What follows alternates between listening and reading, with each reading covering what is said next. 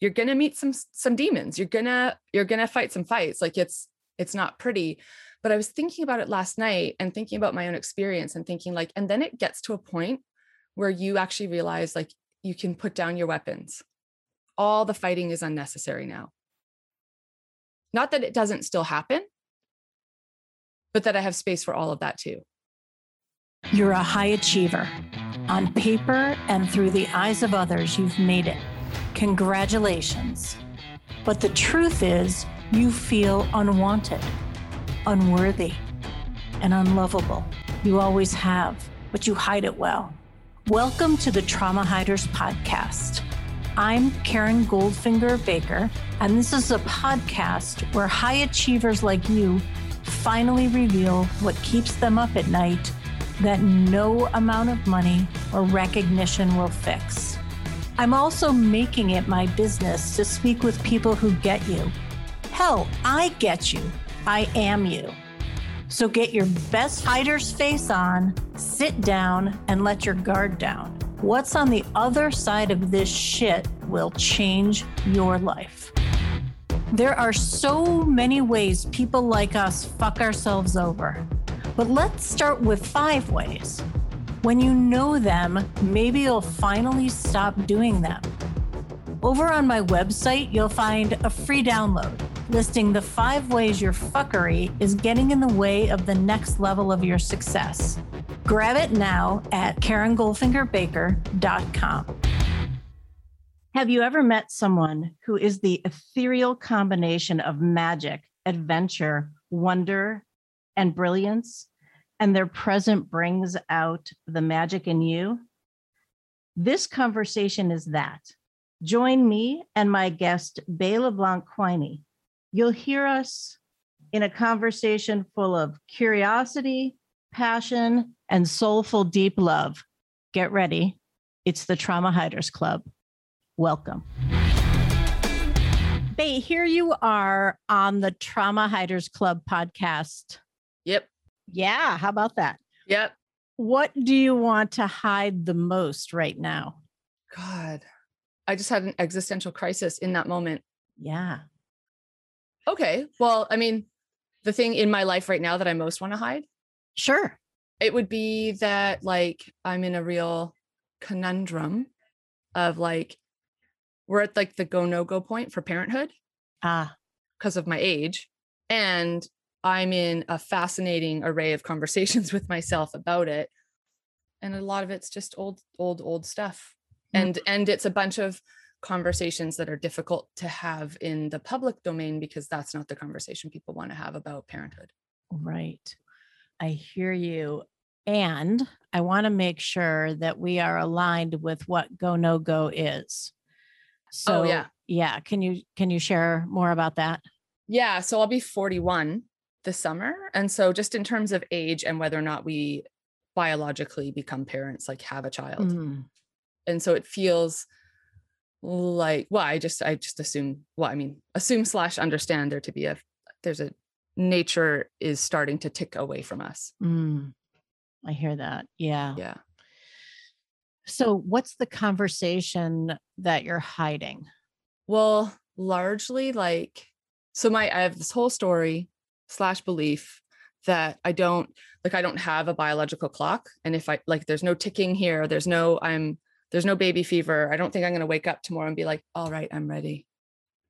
And I never really loved babies. I was trying to say that nicely, but that's all I never did. And I was the youngest. And then we had pretty dysfunctional family. And so I just kind of grew up seeing parents, especially my own, not enjoy having children. And so I don't know how much of it is based on that experience I have versus how much of it is just like, well, I love my dog. I'm sure I'd love a kid. Like it's more than one conversation. It's like, it feels like there are 15 women in my head and they're nattering at each other all the time.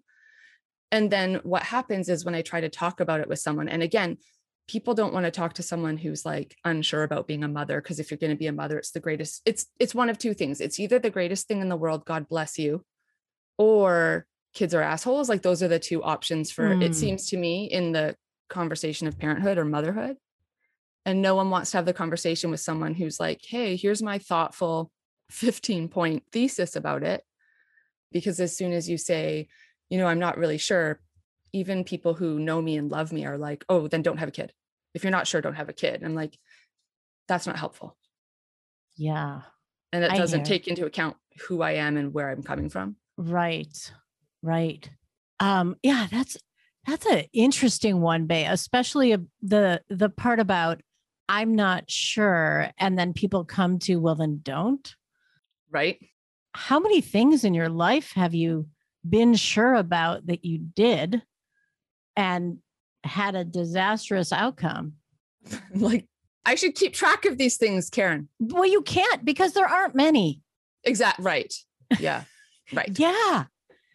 Yeah. I mean, I'm not here to give you advice, Bay. Right. All I can share is who I know you to be as a generous, loving, open for the ride human with enormous amounts of magic, delight, and joy to share with the world. I'm smiling. You can't hear that. Yeah, I can. Well, and that's the thing, like, thank you, because I had a brief moment where I was like, oh my God, is Karen going to do the thing? Because the other thing people say is, oh my God, Bay, you would be such an amazing parent. And like, also not helpful. I mean, maybe it is. Actually, it probably is. And I think that is a knee jerk of my survival mechanism to kick away any acknowledgement, or not actually that, actually just to refuse love in. Right. Like not let it in. Yeah. And there's part of me that knows that to be true. There's like part of me that's like, you could be a real asshole. And that's also just true. It's just true.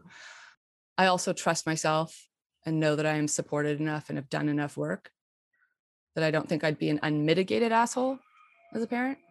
But it's that it really, my number one reason for like being in the conversation as opposed to, I mean, ultimately, I think I'm a yes. I'm just terrified. Is I don't want to miss that experience. Yeah. You're terrified that you would miss the experience of parenting? And I'm terrified of having the experience of parenting. Ah.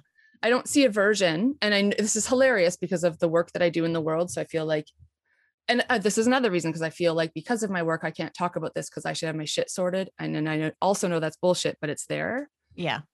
But I really struggle to see how I get to still be me and have my life and have an impact. And how do I not lose my business? And like, it all feels very selfish, but to be honest, I'm actually quite content being selfish. So those are the conversations that no one, if let's say I was pregnant tomorrow and then I said I was worried about my business, people would be like, well, at least you have at least you're pregnant, or at least like, yeah. Babe, let's call me next time. Karen, SOS. Yeah, right. Because there isn't the at least, or this is that. There's the acknowledgement that this is actually what you're thinking about. Yeah. Right. Like we don't have to pop you out of that. Right. Let's be in that and stay there and see what there is in it for you. What's true, what you want to make of it. And yeah, we can go on this topic, by the way. I love that you brought that. And I love the raw, real Bay.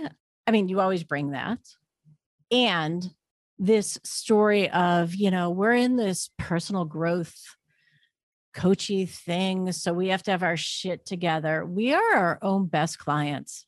Totally. Right? Yeah. That's so much of your brilliance, Bay, is you're the same person right here behind a mic as you are behind the Zoom screen, as you are in front of a room doing a big talk or a mini TED talk or whatever it is you're doing. Like that's the brilliance. And where I see that honesty, that truth coming from is so much of your lived experience. Yeah. Yeah.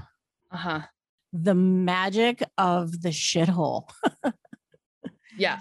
Yeah. It's like the untold stories of the shithole. Yeah, exactly. Is that you're actually going to be okay if you do the work, but it's going to fucking suck. Yeah. Yeah. I was just thinking about this last night, like just last night. I think I read something or saw something while scrolling reels in a bajillion degree heat wave. And it was that piece, like if you're willing to do the work, like the shadow, whatever you want to call it, shadow work, leg work, dig up your shit. Like, I don't like excavate. I don't know what, there's a million words for all this work, right? Yeah. Like the work on us, capital the work. Mm-hmm. You're going to meet some demons. You're going to fight some fights. Like it's not pretty, but I was thinking about it last night and thinking about my own experience and thinking like, and then it gets to a point where you actually realize like you can put down your weapons. All the fighting is unnecessary now. Not that it doesn't still happen, but that I have space for all of that too. Totally. Which at the time, like when I started all of this journey, I did not have space for it. No, it was scary, right? Horrifying. Yeah. And mostly the degree to which I hated myself. Mm-hmm. Like the more I dug, the more I was like, oh, Jesus, it's worse. Oh my God. Like, right. There's more to hide than I even thought I was hiding. Yeah, absolutely. You know, I had this thought that if I do deeper and deeper work, I'm going to uncover like the rage, the ugliness, the piece of shit, the brokenness, and I will repel the people around me and I'll be sitting in a corner rocking all by myself for the rest of my life. Totally. Yeah. Uh-huh. Which is funny because I think if I didn't do that work, I probably would have been there. Exactly. Like that was guaranteed. Yes. I mean, I got to tell you, even when I was like starting EMDR, I was like, oh shit, I'm going to like go back in and create resources and all sorts of things and deal with the moment, the moments, the whatever. I'm going to end up divorced. Like, right. And by the way, that was only like a year and a half ago. Right. How can I ever be with my husband again when my demons are sitting right next to me? And God, it's so much more free than I ever imagined. Totally. And do you notice that, like, I'm just going to make an assumption because it's certainly been my experience. Like the more you do that, the freer other people are. Like, it's like everyone takes a deep exhale. Yes. Uh-huh. Yeah, absolutely. Right. The more free and okay I am, right? It's that embodiment. Yeah. Yeah. When we all like just decide to let it all hang out, then everyone's like, fuck, I've been hating wearing this too. Like, you know, and not even for themselves, although I do think it does that. Like, I think other people, I've noticed people in my orbit close to me, they're in conversations that they wouldn't be. And I say close to me, not like in my job, like not career-wise, but personally. I'm not trying to take credit for their journey or anything, but I think like, again, it's like me doing my work has provided the freedom for conversations that they otherwise may not have been a part of, at least not right now in that moment. Yes. And that's pretty cool.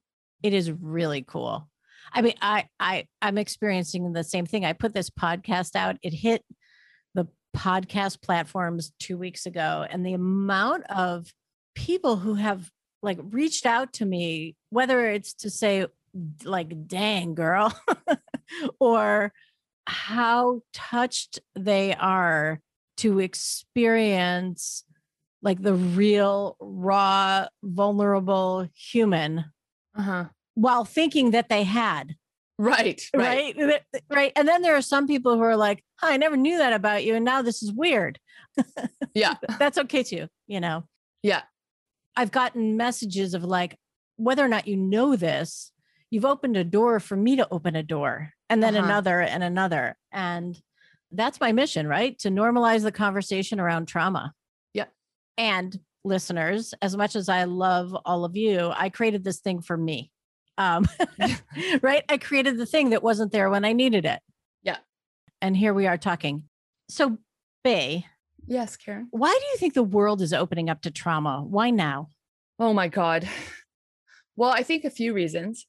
Some of them are grandiose and I've made most of this up. Okay. Well, my biggest one is that I believe that we are as a species, so humanity, we are on the tipping point of the next big revolution. So in the same way that I think, like the Bronze Age or like the agricultural revolution and then the industrial revolution, I think we are in the death throes of the industrial revolution. Mm-hmm.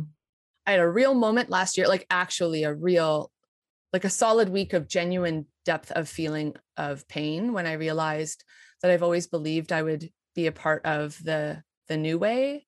And I actually, like, I became present to my mortality and was like, oh shit, babe, no, you're in the revolution. That's not the same as after it.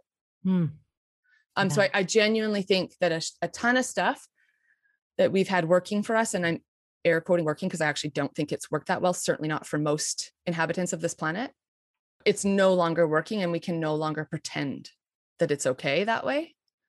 And so I think part of this revolution is an intellectual and emotional one. And so instead of it just being like, I don't know, oblivious unconsciousness, I think that what we're moving into is just more awareness. Like I'm sitting here on an island in a rainforest that just had a heat wave that we've never had. And like, right. Tell me more that climate change isn't real. Like, tell me more. But like, we cannot deny these things. And so again, like whether we want to be oblivious or not, like the reality is it's no longer being quiet, right? The consequences are louder now. And then I think this past, year and a half of the pandemic has stripped away whatever veils were still in place. And so as upsetting as it's been for a lot of people to find out this stuff, I'm like, well, it's not new. Right. You're just privy to it now. Like you're now just paying attention. And I don't even say that with any judgment, because honestly, it's much better if you don't. Like a better experience for you as a person if you can ignore shit, right, whether it's in the world or in your own self. And I think what we're seeing is the expiration date of that strategy. Yeah. Yes.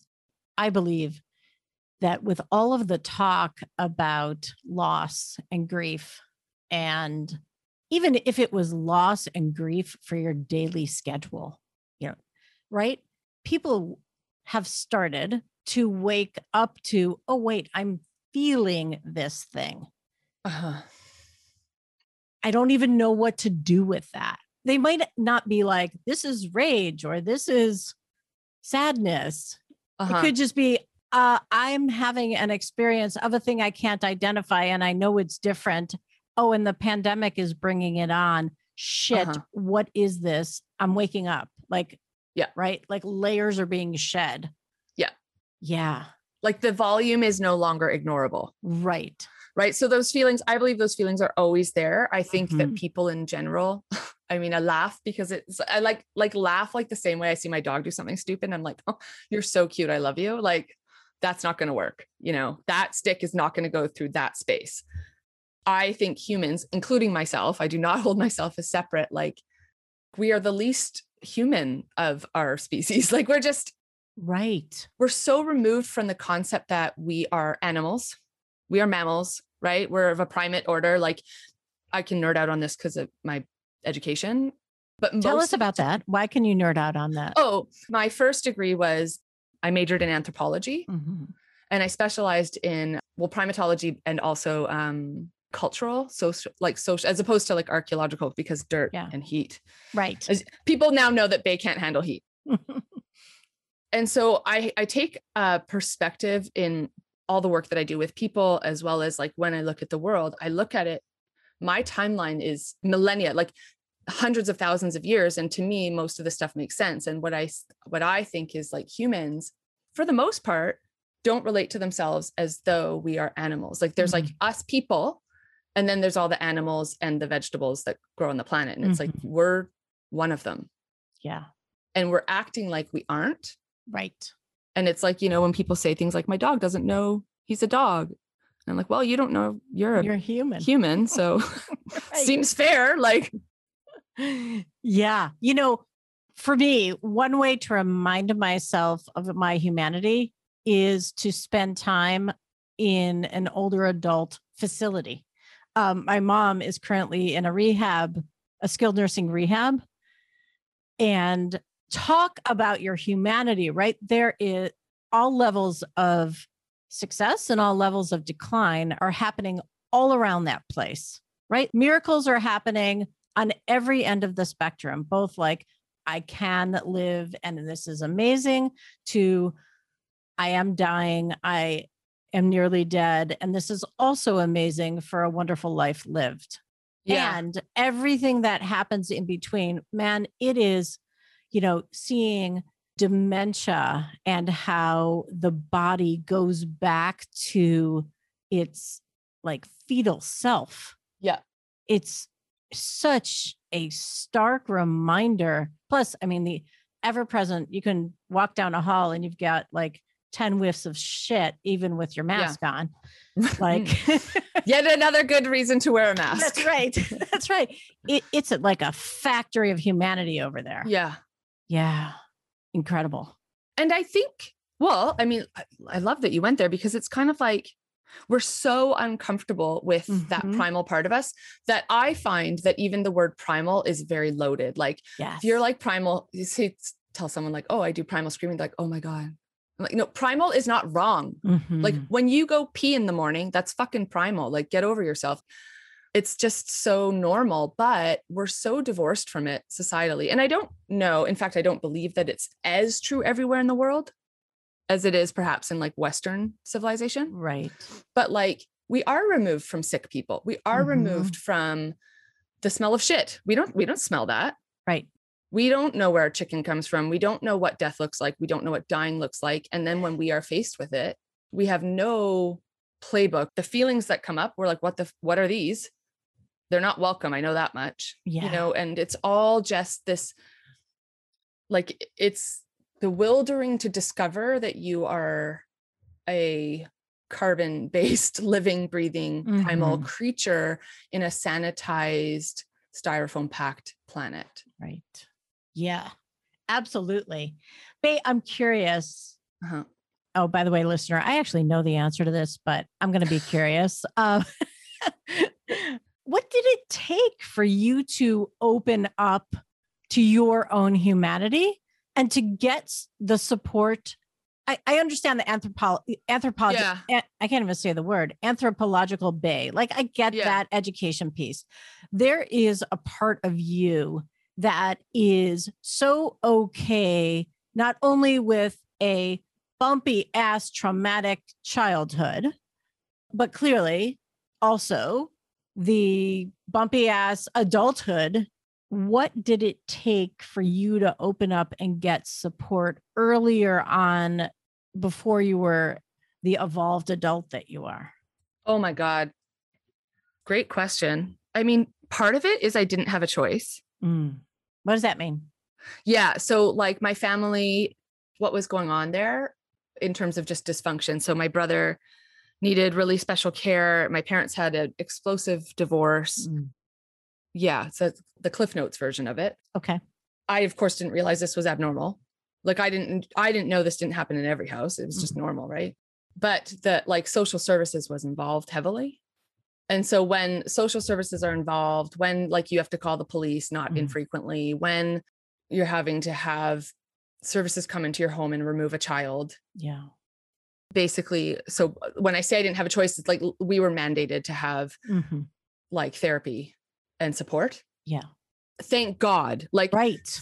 Like, honestly, I actually, well, yeah, I am thankful. I'm thankful for all of it. Like, this is my ride and I'm thankful for all of it. I presume on some spiritual level, I signed up for it. So, and in fact, I've been told by a shaman that that's true. I'm like, wow, that seems like an interesting choice for me to have made, but I see me.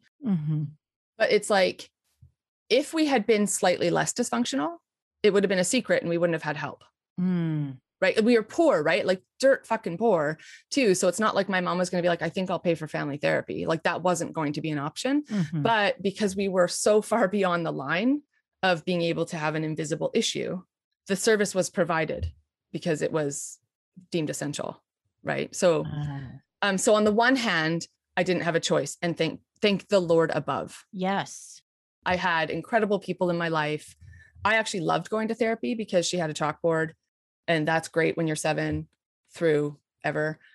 She would let me borrow a new stuffed animal every week from her office. Nice. Yeah, it was great. Like as a kid, it was fun, right? But when I look back, I'm like, oh man, this was a place of, she just loved me. Like she just was wonderful, wonderful human who held space for stuff that I wasn't ready to share. And truthfully, I don't think I could begin to process it until my 20s and really late 20s, early 30s. Like, yeah, my childhood was bumpy, but fuck, man, it was what I say is that I believe that trauma is something, especially in childhood, well, maybe ever, that we put on credit. Yes. We pay for it with a credit card.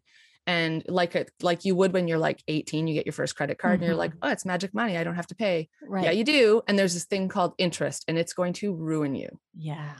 And so my interest came due in my late 20s and it was brutal repayment, but essential because I was a yes to it. How did it show up for you in your late 20s?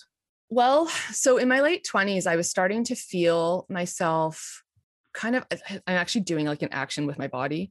I could feel myself turning inward into this like brittle, angry, cynical person. And I know who she is. I know who she is in my life. I've got an example. And to be nothing but like loving and compassionate towards that person, she does too.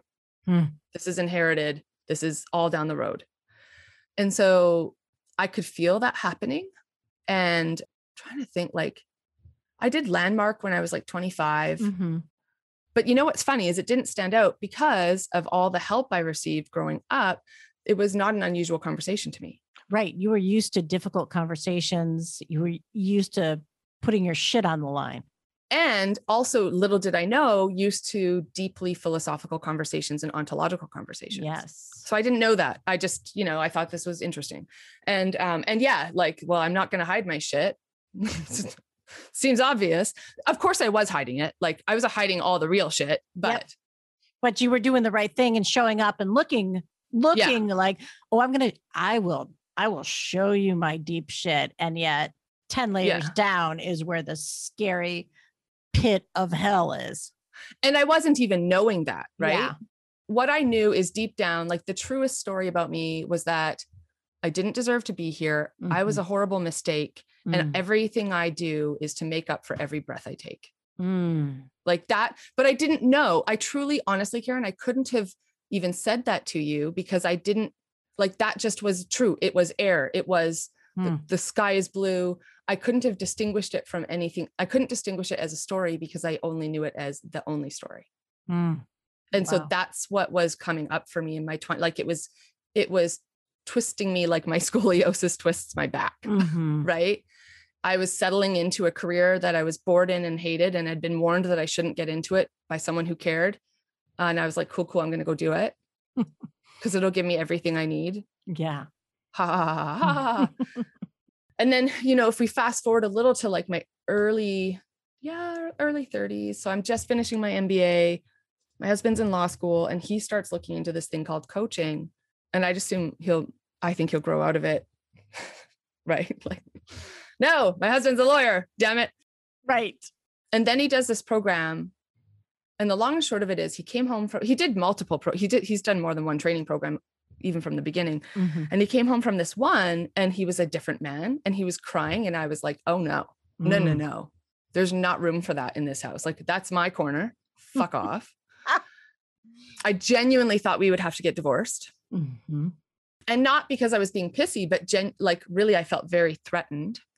And when I think of it now, what was threatened was that shitty, twisted, brittle becoming part of me, who knew that her days were numbered if I continued to be in these conversations. Wow. So she fought hard for me to follow a road that I knew really well. Yeah. The road that was laid out for me. I mean, Adam and I have seen a marriage counselor literally forever. I'm a big fan of like, if you have teeth, see a dentist. If you have a mind, see a therapist. Right. Like, Yeah. It's just a good idea. Yep. And again, with my background, ironically, this therapist, we found her out of the yellow pages when you would still look in them. She turned out to know me as a child because she worked at the children's hospital that had to house my brother. Oh my. So she knew my whole history. She knew more of my history than I did. I bet. Well, trauma will do that to you as well as, right, it's your childhood. You're not going to remember. not remember, and also have no way of like comprehending what was Yeah. going on and what was going on from that side, like from the medical professional side, the services side. It's been really enlightening to work with her. I've seen her for, I think, 15 years now. Wow. Yeah. And so there's like a lot of dark nights of the soul looking at the shit. And like the hardest story I had to let go of was that I'm actually not terrible. I'm actually not like the Antichrist with a bow on her head. Like that was like the long and short of it was that was the work. And thank God I've kind of come through it. And I'm far enough on the other side that I'm like, oh, she's still there. She's on this ride with me. I just like give her a tub of sour candy. Yeah. It's her favorite. Keeps her busy. Yep. Good job. Yep. Yeah. There you go. Oh God, she's beaking up. We need to stop, get some candy. Like, right. Yeah. And like, I'll say too, like it was so funny because it's like, being lost at sea and then occasionally like seeing a boat in the horizon. There'd be these moments when I'd have this like flicker of like, this is not who you are, Bae, is magic and joy and light and Disney and make believe and fantasy. And then that would just get enveloped with tar again. Right. And so it was like she was fighting through. It was like, honestly, it was like a fight for your mortal soul. That's what it feels like. Felt like. I totally get that. Right. Like even as a let's say 11-year-old, right. I had this story of I am a piece of shit and filthy and unlovable and unwanted and not worth protecting, clearly. And I am brilliant and sparkly and hilarious and generous. And how do I play both worlds? Something that occurred to me recently, this is probably like in the last couple months, was how exhausting it was to live this dual world. Like I didn't realize that since I was 11 years old, and fast forward to even today, I am exhausted. Yeah. Even having done the work. Nighttime for me is a trigger. Right. And so I kind of still sleep with one eye open, even with, right, all sorts of great supports. Yeah. Yeah. I get that. Right. The light comes in and we get to see Bae, who's magical and brilliant and joyous. And inside of Bae is the shitstorm brewing. Story, just like you were saying, like that from 11 years on, then every time you're rewarded for being brilliant and funny and all of these things, it's actually making true the story that you're hiding. Right. Like every time I'd get patted on the head, which was not infrequent, everyone loved me. Sure. Didn't matter because I didn't love myself. And in fact, that's still my number one struggle. Like I have to work because I basically beg people to love me. Eventually they're going to give up because you can pour water into a desert, but nothing's going to grow there. Right. And that's my job. Almost 41. And I finally am like, oh, I see what I've done there. Right. So yeah, it's so interesting, Bae, because like when I think of Bae, I think like Bae is surrounded by a community of people who not only love her, but might even be like fucking weird fans of Bae, like groupies. It makes in fact, the more people do, nowadays it's still like the shit's still there, right? Like all my strategies are still in place. I just see them now and hopefully I see them sooner and then maybe choose something different. Not always. I have all kinds of Bae days. Yeah. But like the funniest thing is all that love around me, and it was always around me, always. Yes. Maybe not in some of the places I might have, the places I needed it or thought I needed it, of course, is where I couldn't get it. But all the love in the world, and I mean it, like every teacher told my mom they wished I was their kid. Every friend's parent, and it was there. And I didn't take it for granted per se, but it was like, it didn't count because it wasn't this other. And if they only knew, right, how selfish, how self-centered, how dark and awful I am, then they would never love me. And it's like, the more they loved me, the less I loved myself. Right. Because it kind of got me off the hook. Like it's like painting a turd with glitter. Like Yeah. it'll look good. It's very deceiving, but the smell will probably give it away. Right. Yeah. You're gonna see me. Yeah. Eventually. Eventually. I'm going to work really hard. Yeah. Which then makes it even more true. Like the Yeah. more accolades I'd get as a kid, and I say kid, I mean like genuinely like not just childhood. Even now, like the more accolades I get, the more that like proves to me, oh, well, you got to be perfect. Like, or that wasn't good enough, or you could probably do better, or well, sure, but that they love you because of this stuff that you're doing. Like there's no way that it gets in because it's not allowed. And so it gets flicked away from 360 degrees. And so the more there is of it, the more you're flicking it away, ironically. Yeah. And you just sit there feeling like a bag of shit, but everyone loves you. Right. It's very confusing. Okay. I'm going to add another twist to it, which is you're all fucking idiots. Because if you really knew who I was, you would know that I am a twisted, filthy, broken piece of shit. Yeah. What is wrong with all of you? Yeah. I never had that story because my story was that I was the only problem. So I never really resented anyone. I did because I didn't know any of the story either, right? I just was out like an addict trying to get love, trying to get acknowledgement, trying to get, you know, the A to make everyone happy. I truly believed everyone else was totally wonderful or fine. And it was literally me. Like I was the anomaly in the universe. I see. I'm the black hole. And so I've got to try to keep you all safe and keep you all happy and away from the edges of me because I'm the problem. Yeah. I'm wondering now if your story is a way more evolved, thoughtful. Here I am making myself wrong for my childhood story because mine is you are all stupid because you love me, which, you know, if we start to tear it apart, I am unlovable. I am not, you know, I am the anomaly, not worth loving. You guys just don't know that yet. Right. I don't know which way the evolution goes on a story like that. I, of course, hear it and think, of course we would. This is a fun game we're in right now. Yeah, right. I, of course, think like yours is beyond mine because mine was so like internal. Yeah. Like the rest of the world didn't even need to exist. And most of the time, honestly, Karen, it didn't.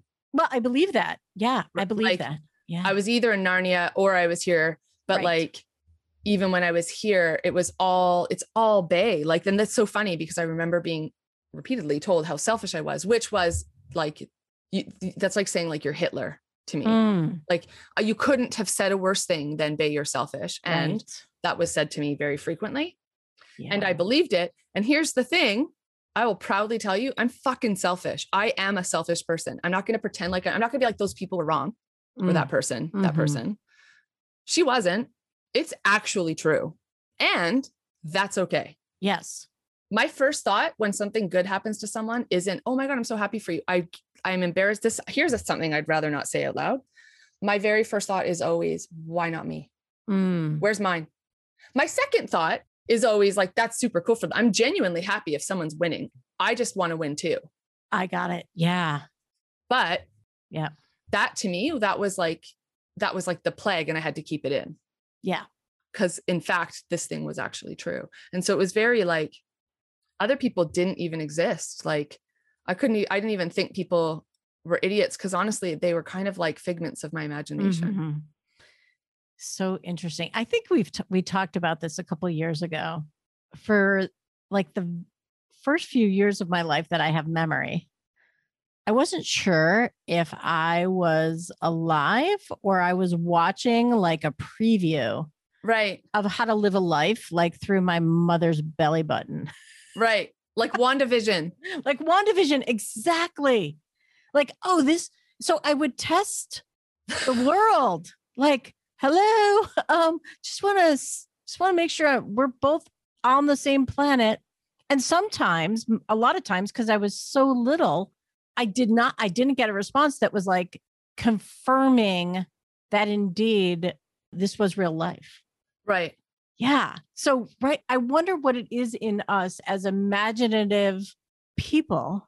Like, I don't know. I don't know if there's anything there, but it is curious. I mean, I just love it. First, I love it. And like, I'm sure there probably is, but again, I would say, so I like the work that Adam and I do, the belief that we have is like our gifts are innate and unchanging. They're immutable parts of us. You're born with them.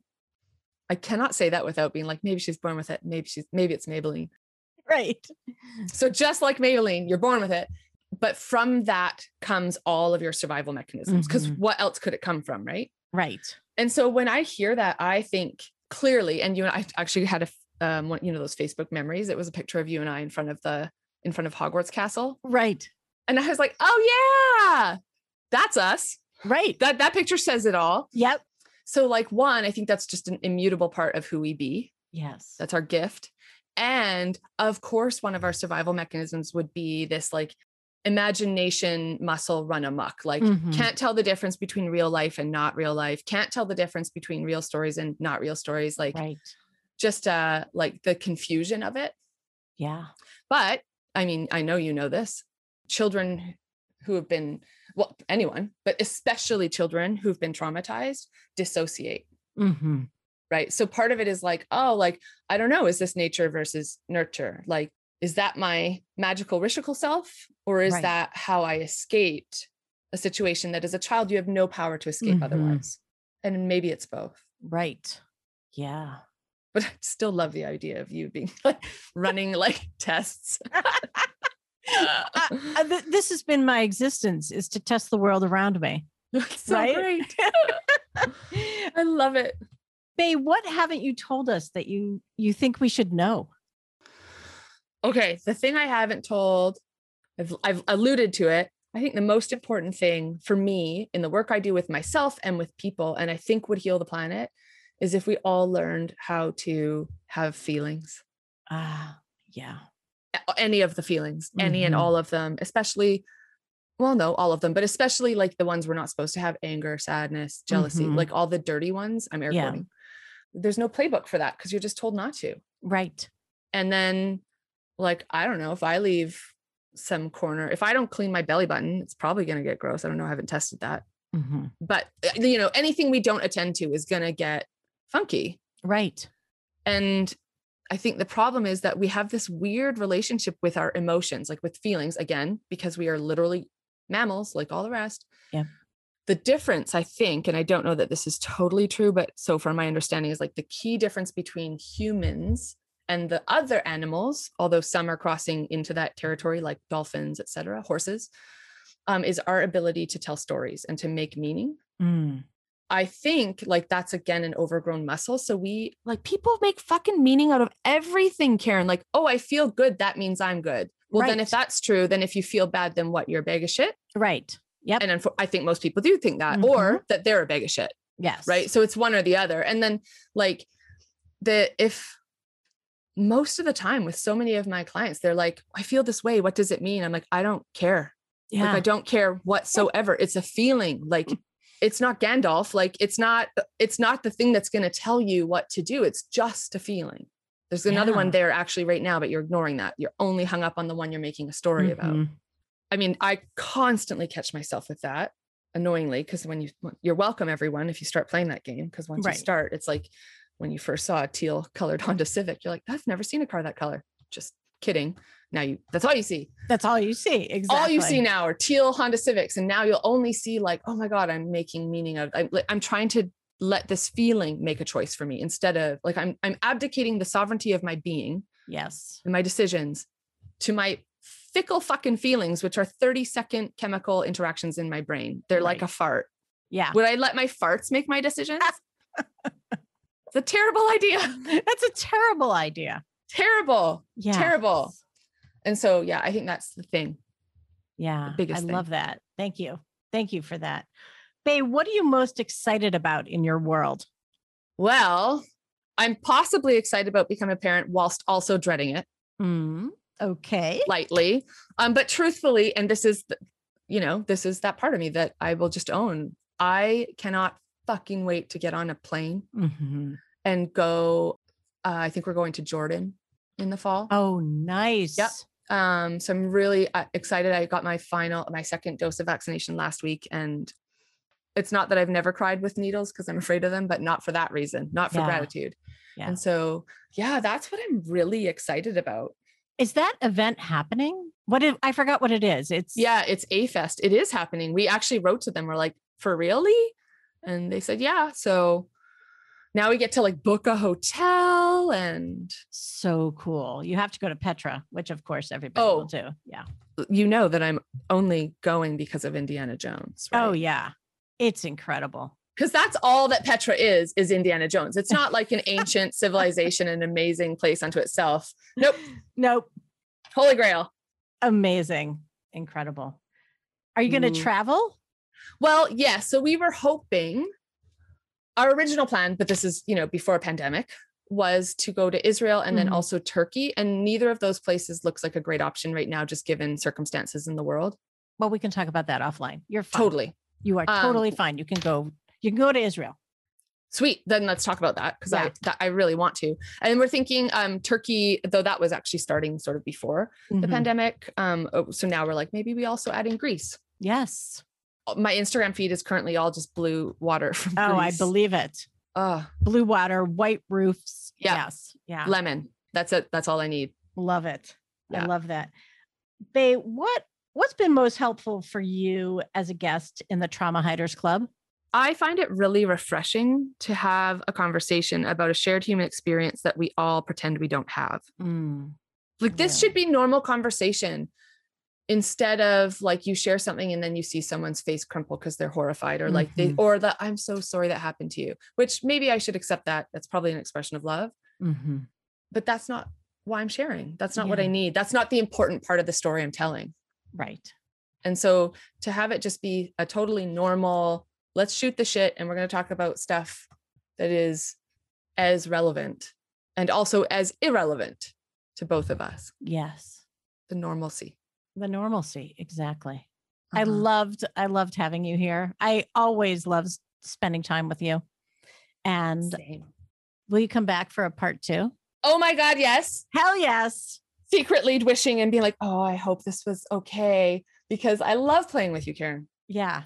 And also, I really think this is an extremely important conversation, like for the world. So, and like, it's going to start with people who are willing to do it. Yeah. Starts with us. Absolutely. Damn it. You've been listening to the Trauma Hiders Club podcast. For more episodes, head over to my website where you'll find links to resources mentioned and all the ways you can listen on your favorite podcast platform. And if you're ready to fight, discover the rules of Trauma Club. Head over to KarenGoldfingerBaker.com.